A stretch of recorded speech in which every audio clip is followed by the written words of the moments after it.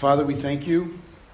Thank you for the opportunity that you give to us, Lord, to come into your house as a people, to worship you and to praise you and to love you and to stand in your presence. You're a holy God. You're a righteous God. You're a just God. And we thank you for this moment that we have to share the word of God. And we pray, Lord, that your heart would pass through my lips to your people, to your church, that, Lord, we might be encouraged this morning in Christ Jesus. Amen. I'd like to preach to you for a few minutes on the subject, when the storm is raging, don't forget who loves you.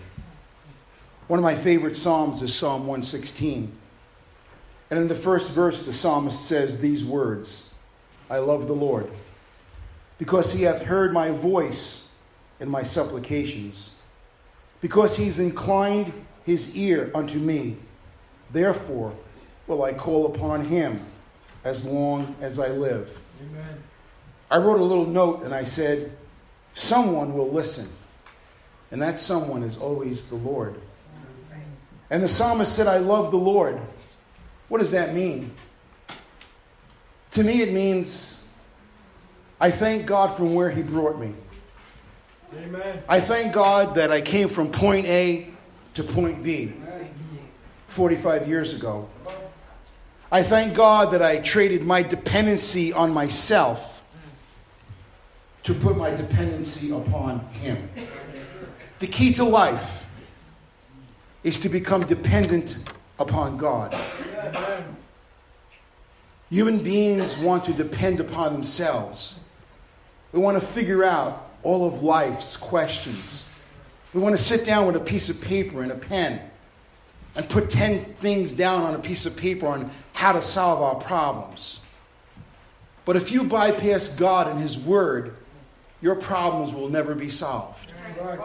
It's about attitude. Attitude always reflects altitude. When you have a bad attitude, you're low altitude. When you have a good attitude, your altitude skyrockets. Can you say this morning, I love the Lord? Yes, sir. Can we really say, I love the Lord? Because he's inclined his ear toward me. What does it mean to love the Lord? I can talk with him. I can cry out to him. I have such a history with God, listening to me and speaking to me, that I would, every moment of my life, I could say, Lord, this is where I am. I can be in a low moment, or I can be in a high moment. I can be crying and in sorrow, or I can be in joy, rejoicing. It doesn't matter. Come on. Because he will listen. I love the Lord so much, I will not let him out of my life. This is what we call loyalty. You know, loyalty is missing in the world. Loyalty is gone. Loyalty to the team that you play for. Oh, I think I'll go over here because I can make more money. Loyalty in marriage. Loyalty in friendship. Loyalty in relationships. We trade in loyalty for selfishness and self-dependency. I'm the king. Give to me. Soothe me. Comfort me. You owe me. And the psalmist says, wait. Love the Lord. And things will happen for you. Love the Lord. You know, I love the Lord because I can wake up in the morning and I can empty the dishwasher. Amen. I love the Lord because I can wake up and put some dishes in the sink and wash them. I love the Lord because I can have dinner with my wife or watch a movie with her. Wow. What do you say, Pastor? You love the Lord. I love the Lord because he gives me life today. He gives me the gift today to look into the eyes of people and say, I love you and I care about you. Think about that for a moment. Most people never say I love you to each other. We take it for granted. It's like a church I preached in many, many years ago in the South. I challenged the men of the church as an evangelist to go home and tell their wives that they love them. And so I went into the parsonage where I was preaching and staying for that week with my wife. And the teenage son is sitting on the couch and he says to his dad, well, go ahead, Dad, do what the evangelist said. Come on, Dad. And you know what the dad responded as the pastor of that church? Well, I told your mother 25 years ago I loved you, and that should be sufficient. Wow. Why would I want to stay with a man like that? Why would I want to go to a church that he pastors when he doesn't love his wife and tell her daily? How much more should we tell the Lord daily that we love him? He gave you breath this morning. He woke you up this morning. You did not start your heart this morning. He woke you. He put breath in your lungs. He gives you vision and hearing. He gives you the ability to walk and to talk and to comprehend. He gives you the ability to love if we so desire to do that. Amen. The psalmist said, "The sorrows of death compassed me, and the pains of hell gat hold upon me. I found trouble and sorrow. Then called I upon the name of the Lord. O Lord, I beseech thee, deliver my soul." You know why I love the Lord? Because I need him. Amen. Do you know why I love the Lord? The psalmist is saying is because I want him. You know, in the old black church, we used to sing that song. In the prison church, trouble comes my way. We've sung that song hundreds of times in this church. You know, Matt, no matter who you are this morning, trouble's going to come your way. I said trouble's going to come your way. What are we going to do when trouble comes our way? We can say like the psalmist said, "The sorrows of death compass me." Trouble has come my way. It comes so severely, it feels like death. It feels like my life is being taken from me. It seems like I'm going down and I'll never recover. It feels like there's a force in my life and I can't defeat it by myself. It's a monster. It's a giant. And it's gotten a hold of me. And it's trying to take me down. It's trying to drown me in the sea of life. Lord, I love you because I need your help. I love you because I want you this morning. Amen. It's like a person struggling in raging waters who thinks he's going to drown. All he can do is depend upon God for the outcome. Because the outcome seemingly seems like death. Have you been there? It's like a boxer in a ring. He gets his bell rung.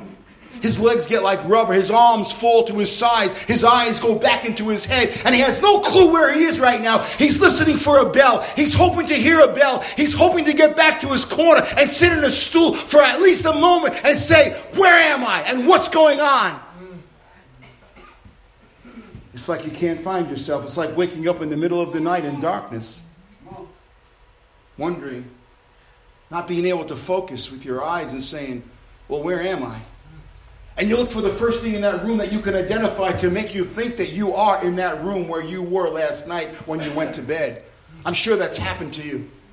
You begin to identify thinking things in the room and it's dark and you see the lamp and you see this. And then you look over and you see your wife. And you know you're still home. You know you're still there. Sometimes God finds us in the ocean of life.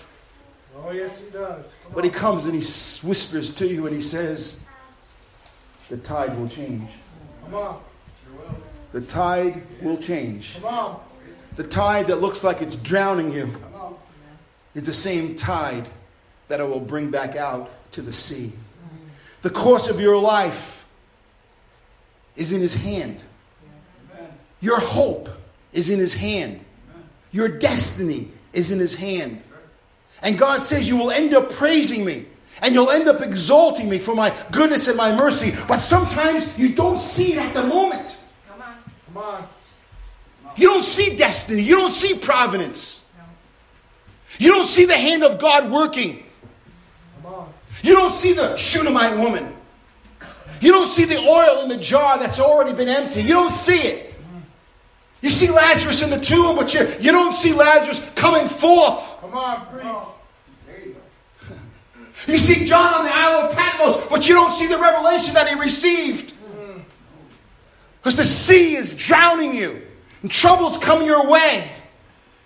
And seemingly sometimes no one listens or no one really cares. And that's what the psalmist was going to say here in a moment. Because the deceptive lie of the enemy says, your God doesn't care. People don't care. Your family doesn't care. And your friends don't care. More of that later. The psalmist said these words in verse 5. Gracious is the Lord and righteous. He's going through a hard time. It feels like death is overwhelming him. But he says, yea, our God is merciful. The Lord preserves the simple. I was brought low and he helped me. Have you ever been brought low? Oh, yeah. Have you ever been brought to the knees of life? Holding on to the altar and crying and shuddering. Your body just vibrating. Holding on for dear life. Like a man in the ocean. Holding on. They said when President Bush got shot down in his plane many years ago, the one that passed, he was in the sea for 4 hours on a raft. 4 hours. And finally, a boat came to bring him on board. You know, that's how we feel sometimes. We feel like we're in the sea for 4 hours. Come on. And all we could see is ocean, and storms, and winds, and torrents, tempests.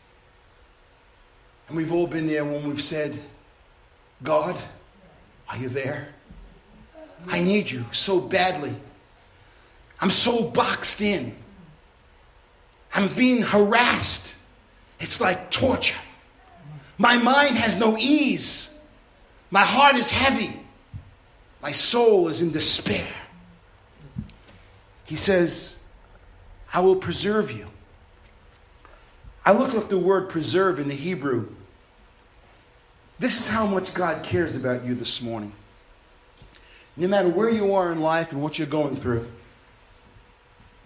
The word preserve means to hedge about with thorns. It means to guard or to protect. It means to attend to and to beware of. And to observe, to be the watchman. You know what that means? That God fences you in. In the middle of that storm, in the middle of that trouble. You see, we don't see it sometimes. But the Word of God tells me that He preserves me. That He builds a fence around me with thorns. And He says to the enemy of my soul, you can only go so far, like He spoke in the days of Job. Amen. And He said, you can only go so far. I will pull that hedge from my servant. I will pull my hedge from that righteous preacher. I will pull that hedge for a moment. But don't you dare think you'll slay him. Come on. Because I have built a hedge around him. Our pastor used to call it the bloodline. He said if a devil can get through the bloodline, he's a saved devil. If a demon can get through the bloodline, then he's going to be a saved demon. The bloodline is around us. The fence is around us. He hedges us in. And I know it's hard to see sometimes because we've all been there. When trouble comes our way and it seems like death compasses us. It seems like we're eating seaweed. It seems like we're going down for the last time. It seems like we're in the boxing ring and we got our bell rung and the referee is calling those numbers and we can't seem to get up. Come on. But there's something on the inside of you, my friend, hallelujah, that says get up. There's something on the inside of you that says you're not out for the count. There's something on the inside of you that says stand up and be of good courage and fear not. There's something on the inside of you that says as I was with Moses, as I was with Joshua, I will be with you all the days of your life. Praise God, no matter where you go with the Lord. Glory. Hallelujah. We're in a fight. The enemy wants to put a chokehold on you and take the very breath out of your life. And anytime you want to make an advance for God, people will come against you. The demon spirits will come against you. Loved ones will come against you. People will not be on board with you. But guess what? This preacher will go forward in the name of Jesus Christ until I take my last breath. I want to do the will of God. And God has given me a vision. Praise God. Soon to be 71 years old. However long I have on this earth, I'm going to pound the beat. I'm going to do what God wants me to do. Come hell or high water. Hallelujah. And have courage with God. Hallelujah. Praise the Lord. Hallelujah. God is on time. Amen. God is arranging circumstances. Yes. God is a God of providence and a God of destiny. My wife and I watched a film last night based on a true story that took place in Nantucket, in Massachusetts, about a woman that was engaged to a man. And he was a dud. He was a real dud. I don't know how a woman can get involved with duds. And all he cared about was working his cell phone.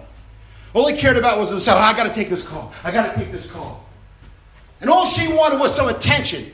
He gave her an engagement ring like, hey, listen, will you marry me? Oh boy, that was a great proposal. And he slipped the ring on her. She didn't really want the ring. She knew in her heart, there's something not right here. So she went to visit her aunt, make a long story short. And while she was visiting her aunt, she was into antiques, this woman. And her aunt said, let's go send you to this place where there's antiques. It's a famous place in Massachusetts. And it's there today. And she went to look at the antiques, and as she got off the plane and came to this place, this man picked her up. A taxi cab. And the taxi broke down. Make a long story short again. And there was a man standing there. And you could tell. When I looked at my wife-to-be 43 years ago, and the Lord spoke to me and said, you will marry her within a year. I got married to her 9 months later. I knew that this was the lady that God sent me. You just know it. And this man appeared because the taxi was broken down, and this man in the town was standing there. And he came and he said to the taxi, can I help you? That first look, that first glance, you see love. There's a connection. How is this going to work out in terms of providence and destiny? This was based on a true story. The true story is this. They started to stay together for a day or two, going to antique shops and drinking coffee and chocolate, hot chocolate. And she had to leave to go back to work. And you could tell at the airport, the look is worth 1,000 words sometimes. It could be a look of love or a look of hate. It could be a look that says, I care. Or it could say, it's a look that says, you're really bothering me. You're putting me out. What look do we have this morning? And she left. And she went back home, and make another long story short, she broke off the engagement because she knew in her heart it was the wrong thing. This man who owned this inn, who restored this famous place, it's there today, had an older woman working for him. And she prompted him like a mother. I saw love. I saw how you looked at each other. You see, how do we look at God this morning? Amen. Is it with the same love? Is it with the same look? Or is it duty? Is it obligation? Come on, preach. Do we look at our wives and our husbands and our children and our friendships? Do we look at them with the same love? Come on. Or is it duty? What can you do for me? You make me happy when you do for me. Do I make you happy when I don't do for you? Am I still loved? Am I still cared for? This woman said, there's love here. What did he do?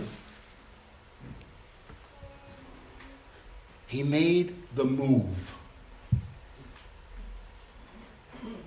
And they fell in love. And they got married. And today, that place is in Massachusetts as I speak. And the whole movie was based on providence and destiny. Listen, God gives us choices. And sometimes when we come to the crossroads, He shows us the choice. And if your heart is not at peace with the choice, then don't make that choice and don't go that way. Amen. Don't please people. Come on. Don't please your parents. Don't please your pastor. Don't please your best friend. Please God. Because God will line up the order of events in your life to bring you to the place where He wants you to be brought to. And when we make the wrong choice, we create our own storm and our own trouble. And it's not that God isn't able to get us out of that storm and out of that trouble. But boy, you're going to pay the price for making a wrong decision. Come on. You're going to pay the price as if you made the right choice. The psalmist is writing these words down because he's in the boxing ring and he's in trouble. He's hurting. And he speaks these words as God speaks, and he says, return unto thy rest, O my soul, for the Lord hath dealt bountifully with thee. What's he saying? Is it possible to return to the rest of my soul? Is it possible to get peace again? Is it possible to get God's serenity? Is it possible that I can feel God's love and know, even though I'm in this midst of trouble and in this sea and in this ocean, drowning seemingly, can my soul be restored? Come on. We've all been there. In life, we've sat in those dark moments of life and in those dark places. And we said, Lord, is this the end? Will I be restored? Will I get up one more time? Will I be able to participate in life the way I would like to? Tell me, Lord, that I can return unto my rest. This is the result of God seeing us through. Come on. You see, sometimes we bail out and we give up. Sometimes we wave the white flag. But God is saying, I will return rest to your soul as a result of His grace and a result of His mercy. Yes.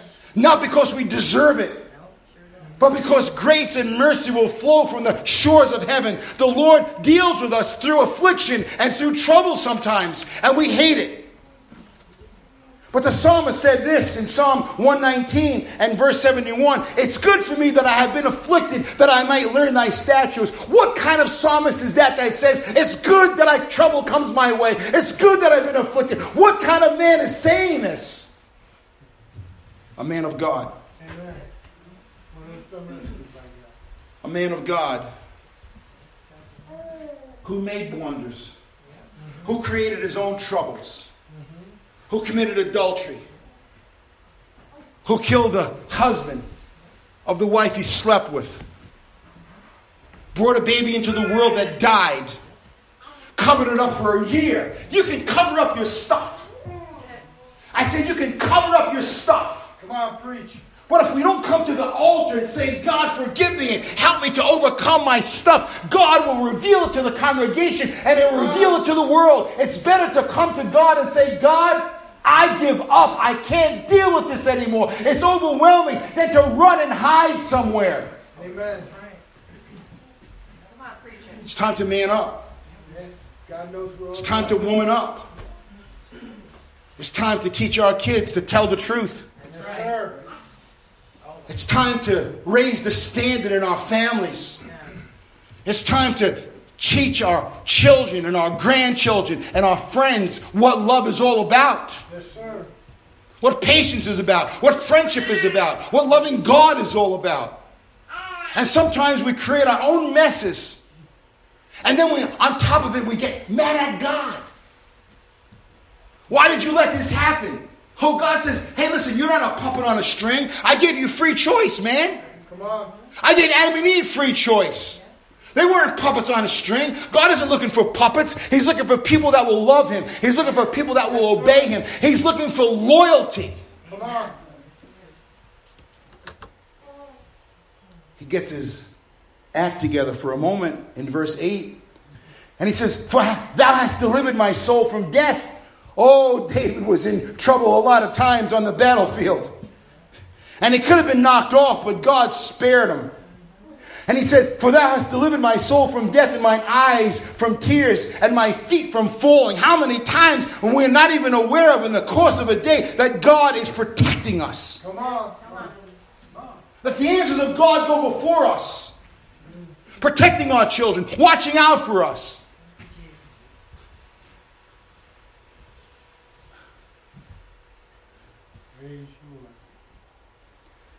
He says, I will walk before the Lord in the land of the living. You know what David is saying? I have a choice right now.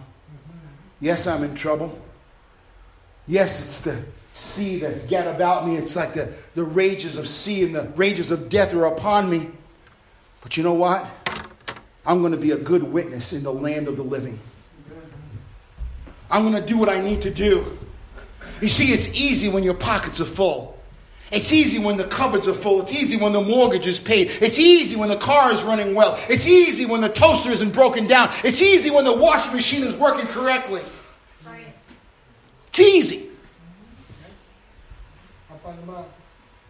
Or when you go out early in the morning and you go to work and there's a flat tire and you know you're going to be late for work.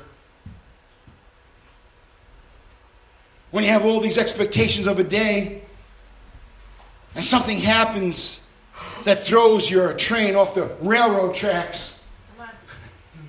Are we going to be a witness? Come on. I said, are we going to be a witness? Come on. Or we're going to scream and yell at everybody, have a bad attitude with people, and show that side that's uncaring and unloving without affection.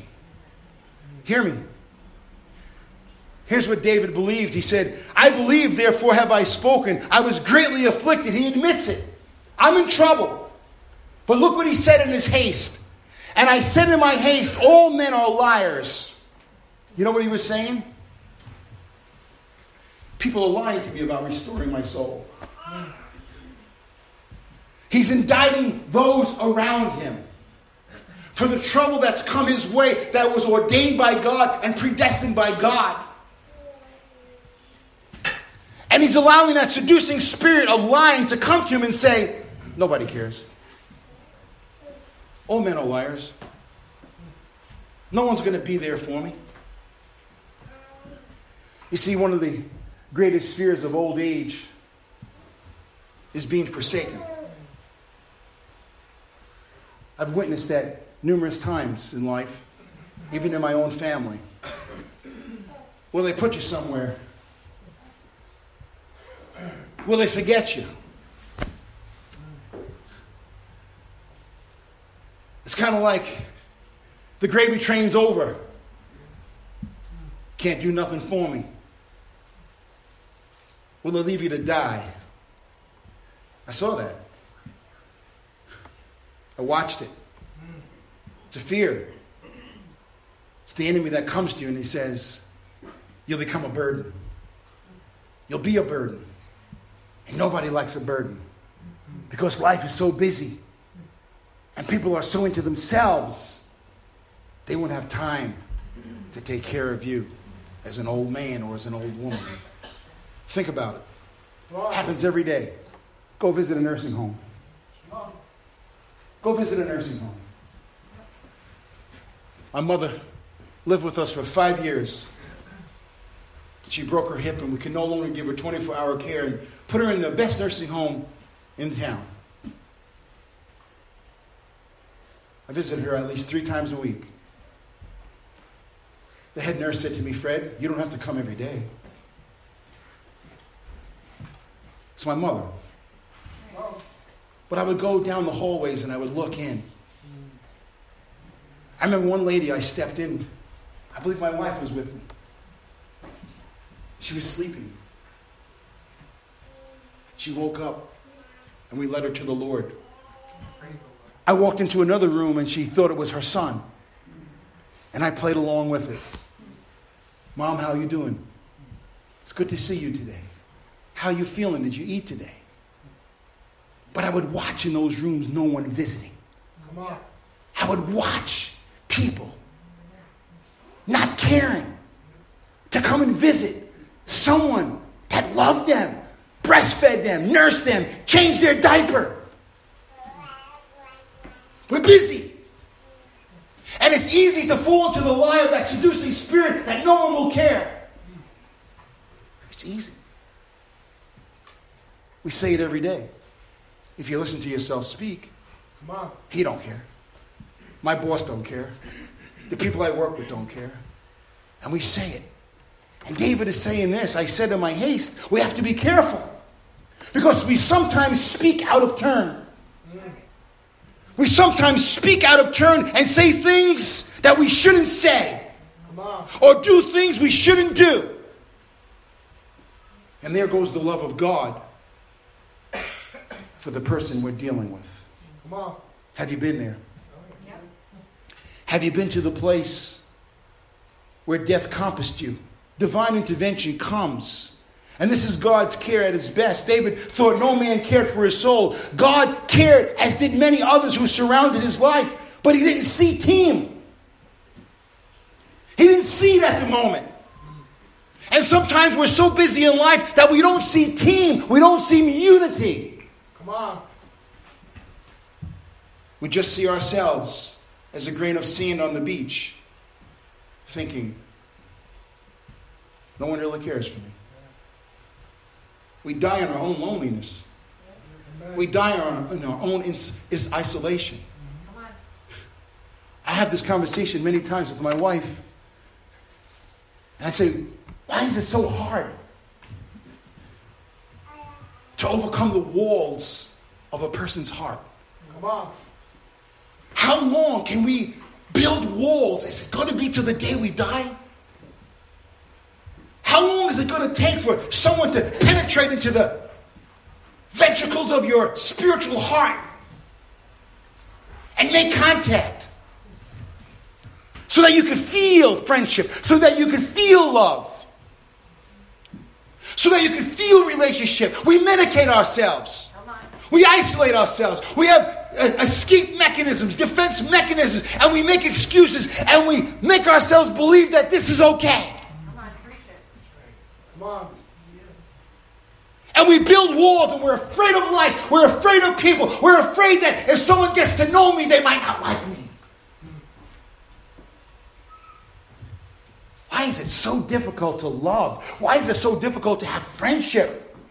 Why is it so difficult to have relationship? We build these walls of brick and mortar and iron and steel. Come on. Preach. And we talk surface nonsense that amounts to nothing. And at the end of the day, we say to ourselves, what was that about? What was that conversation about? Where's the spirituality? Where's the verses? Where's the prayers? Where's our longing for God?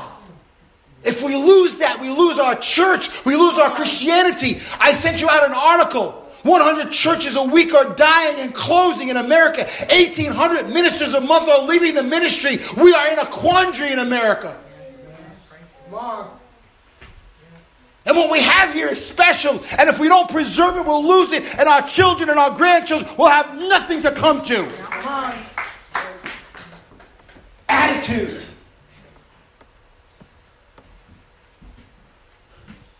Operating image. David pulled himself together and he said, wait a minute, there's got to be people surrounding me that care about me. There has to be people that surround me and love me. I'm not doing this on my own.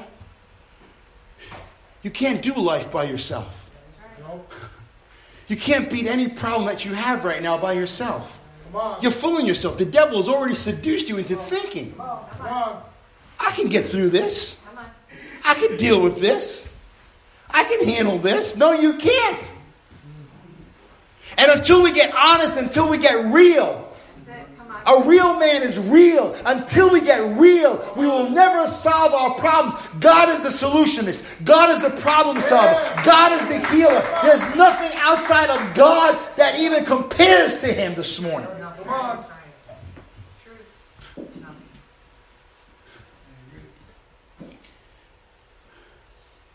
Verse 12, he says, okay, I got it, Lord. I'm in trouble. I'm believing some lies. There are people who care. Then he turns his attention back to God and he says, what shall I render unto the Lord for all his benefits toward me? You see, now he's changing his tune. He's changing his whole attitude. He's getting away from the moment of death. He's getting away from the raging sea and the winds and the tempest and the storm. And he's focusing back on God.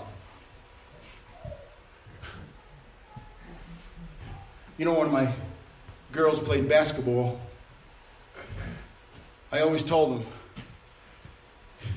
if you're on the rim, you're in the game. What does that mean? Hey, listen, I played basketball for many years. I played all kinds of sports. I remember one time, I was like 0 for 20 as a guard. And the enemy kept saying, don't shoot, you stink. But you know what? After a while, they got to fall. I said, after a while, if you keep hitting the rim, you got to just push yourself up a little bit higher. You got to jump a little bit higher. You got to make up the difference. As long as you're on the rim, you're in the game, my friend.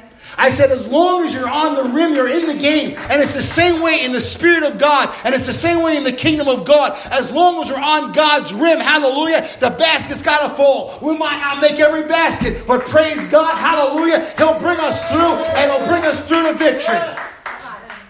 Amen. What shall I render for the benefits? Have you thought about the benefits today? Come on. What's the benefits? It's how God treats you.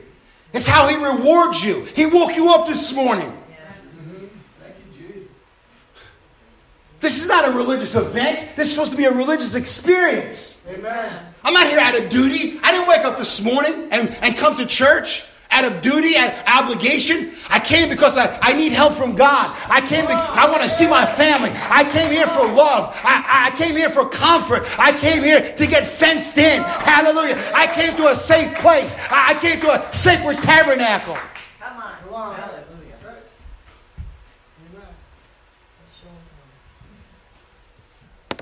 I didn't come to be bored.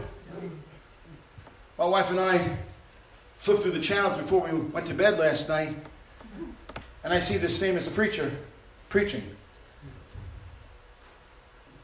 And I looked over and my wife said, look at his wife. On the armchair of a chair, she's looking at her cell phone. One of the biggest ministries in the world. And the preacher's wife is on a cell phone. I recorded it. I said, you're kidding. Is it that boring?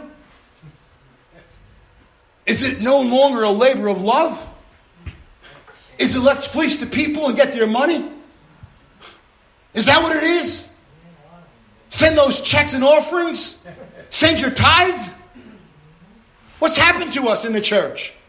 Come on. What's happened that we've lost our passion and our compassion, that we have forgotten the benefits of God? Amen. Come on. I hear so many people complain about what they don't have, instead of rejoicing about what you do have. You know, the fact that you can complain says that God gave you life. Amen. The fact that you can even complain means that your heart's still beating. The fact that you can complain means that God put breath in your lungs. Come on. Think about it. David's coming to himself and he's saying, wait a minute. I'm blessed. Psalm 8:68 and verse 19 says, blessed be the Lord who daily loadeth us with benefits, even the God of our salvation. It's kind of like in the old Western days when they pulled up to the hardware store, to the feed store. And they went in and bought their goods, sacks of flour and sugar. The wagon was loaded down. This is what God is saying. I load you down every day and you don't even realize it. Who was homeless last night here? Who went without 3 meals at least yesterday? Who slept in the cold last night? Who walked here like they did in the early days in the early church when they walked 5 miles to come to church and start the potbelly stove so people could be warm in the church? We came in our cars, and what an effort. Woo.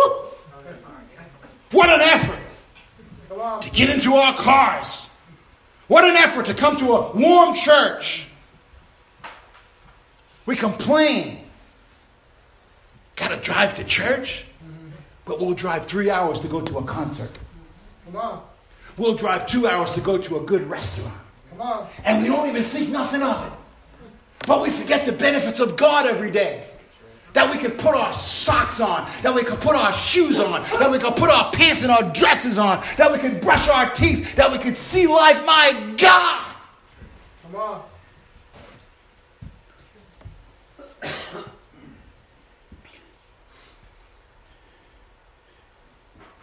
Psalm 103 verse 2. Bless the Lord, O my soul, and forget not all his benefits. Amen. Amen. I have a lot of gratitude this morning. Amen. I know I've said this and I've said it before in my sermon. For me to wake up in the morning and empty the dishwasher for my wife, or do some dishes, or straighten up, is a privilege. To hold her hand, to have dinner, to go to a movie, to just sit and talk about God, about Jesus, reminisce, have a lot of gratitude. Amen.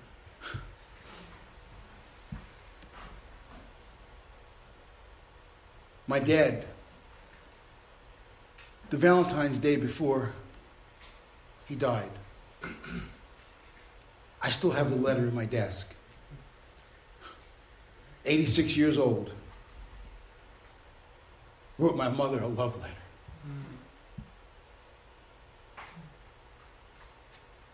Put a check in there for $300 because he was dying in bed.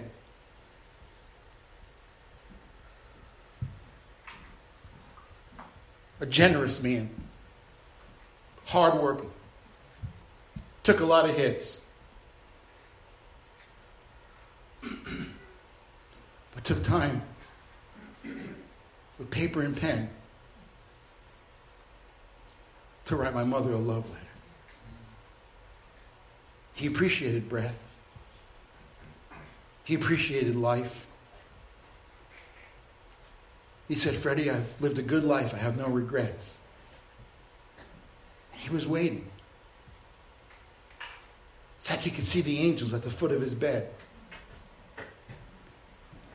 It's like he was entertaining them, knowing that he was going to be with the Lord.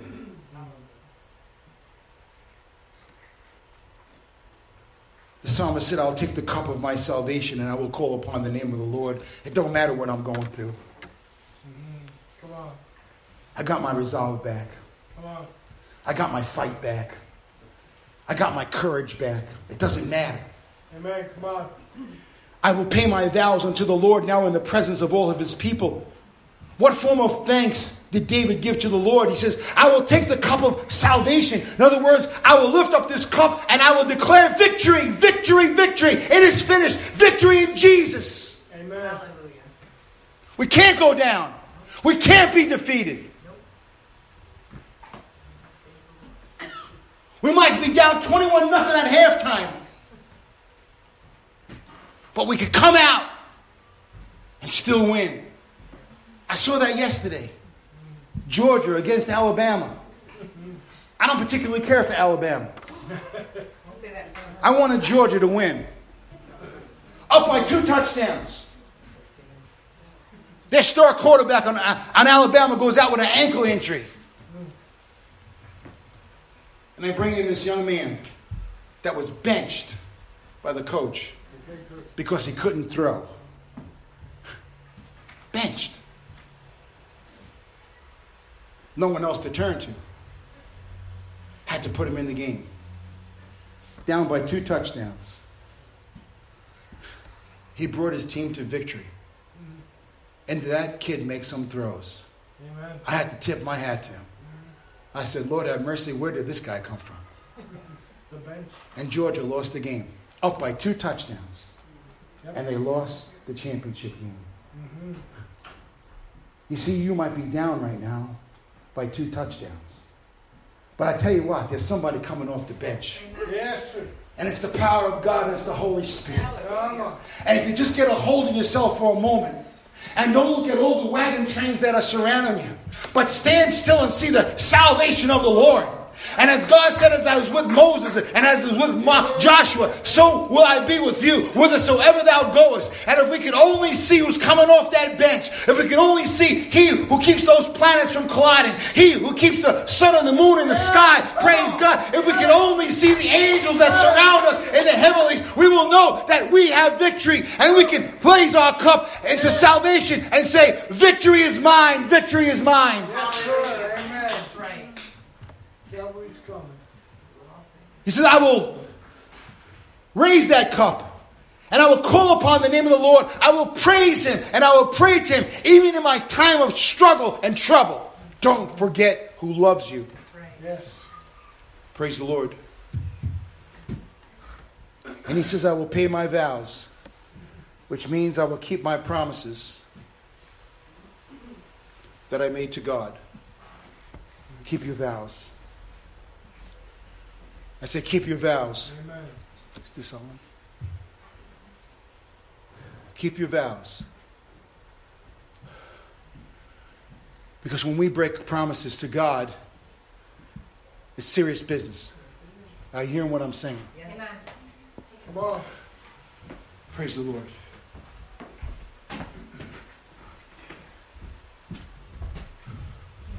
Praise the Lord.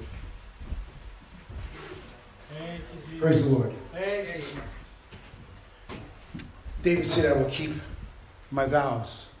Amen. I will keep my promises. And then he said something in verse 15 that kind of threw me off for a moment. He said, precious in the sight of the Lord is the death of His saints. Wait a minute. What are you talking about here, Lord? I was just telling you that death was encompassing me, that the sea was raging and the ocean was coming against me. What is this word you're giving me? Precious in the sight of the Lord is the death of His saints? Do you want me to die? Is it over? Is this the last psalm I will write? Is this what God was saying? No, absolutely not.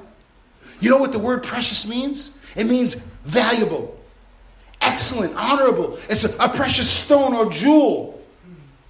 You know what God was saying? In the Living Bible, it says this: His loved ones are very precious to Him, and He does not lightly let them die. He will fight for you. Even when you think you're on the brink of death, you know what? I learned one thing from my mother. The human body is so resilient. Come on. It refuses to die. 35 congestive heart failures. You think she would die? Broken hip, broken leg. That's how we got her. Received her. And time again, I lived in the emergency room. Time and time again. Doctors shook their head and looked at me. I remember the last time that happened. Dr. Connors, female doctor. I knew them all. My mother was laying in the bed. And Dr. Connors looked at me and went like this, shaking her head. It's over. I walked out of the room. I walked down the hallway with tears coming down my cheeks. And a few moments later, I heard this voice say, "Freddie! Freddie!" I walked back into that room and Dr. Connors looking at me like this. I said, "You know what, Doc? I'll know when my mom's passed when I preach her funeral and I put her in the ground. Until then, praise God, hallelujah, she's still hacking. Freddie! Freddie!" Amen. Amen. You know what God's saying? I'll fight for you. Don't throw the towel in. Stay in the game. Stay in the ring. Don't quit. Be a fighter. Get in there. Don't let the enemy defeat you. Our pastor always taught us this. Never let the opponent know you're in trouble. Never let the enemy know you're in trouble. Come on. Just keep on keeping on. What's God saying? He says, I'm in control of death. Everything is taken care of by God. He orchestrates our life because He woke up from death, and because He lives, we shall live forever. God delivers my soul from death. But until I take my last breath, He's saying it's not over until it's over. And then it's not over because eternal life begins to kick in forever. Hallelujah, hallelujah.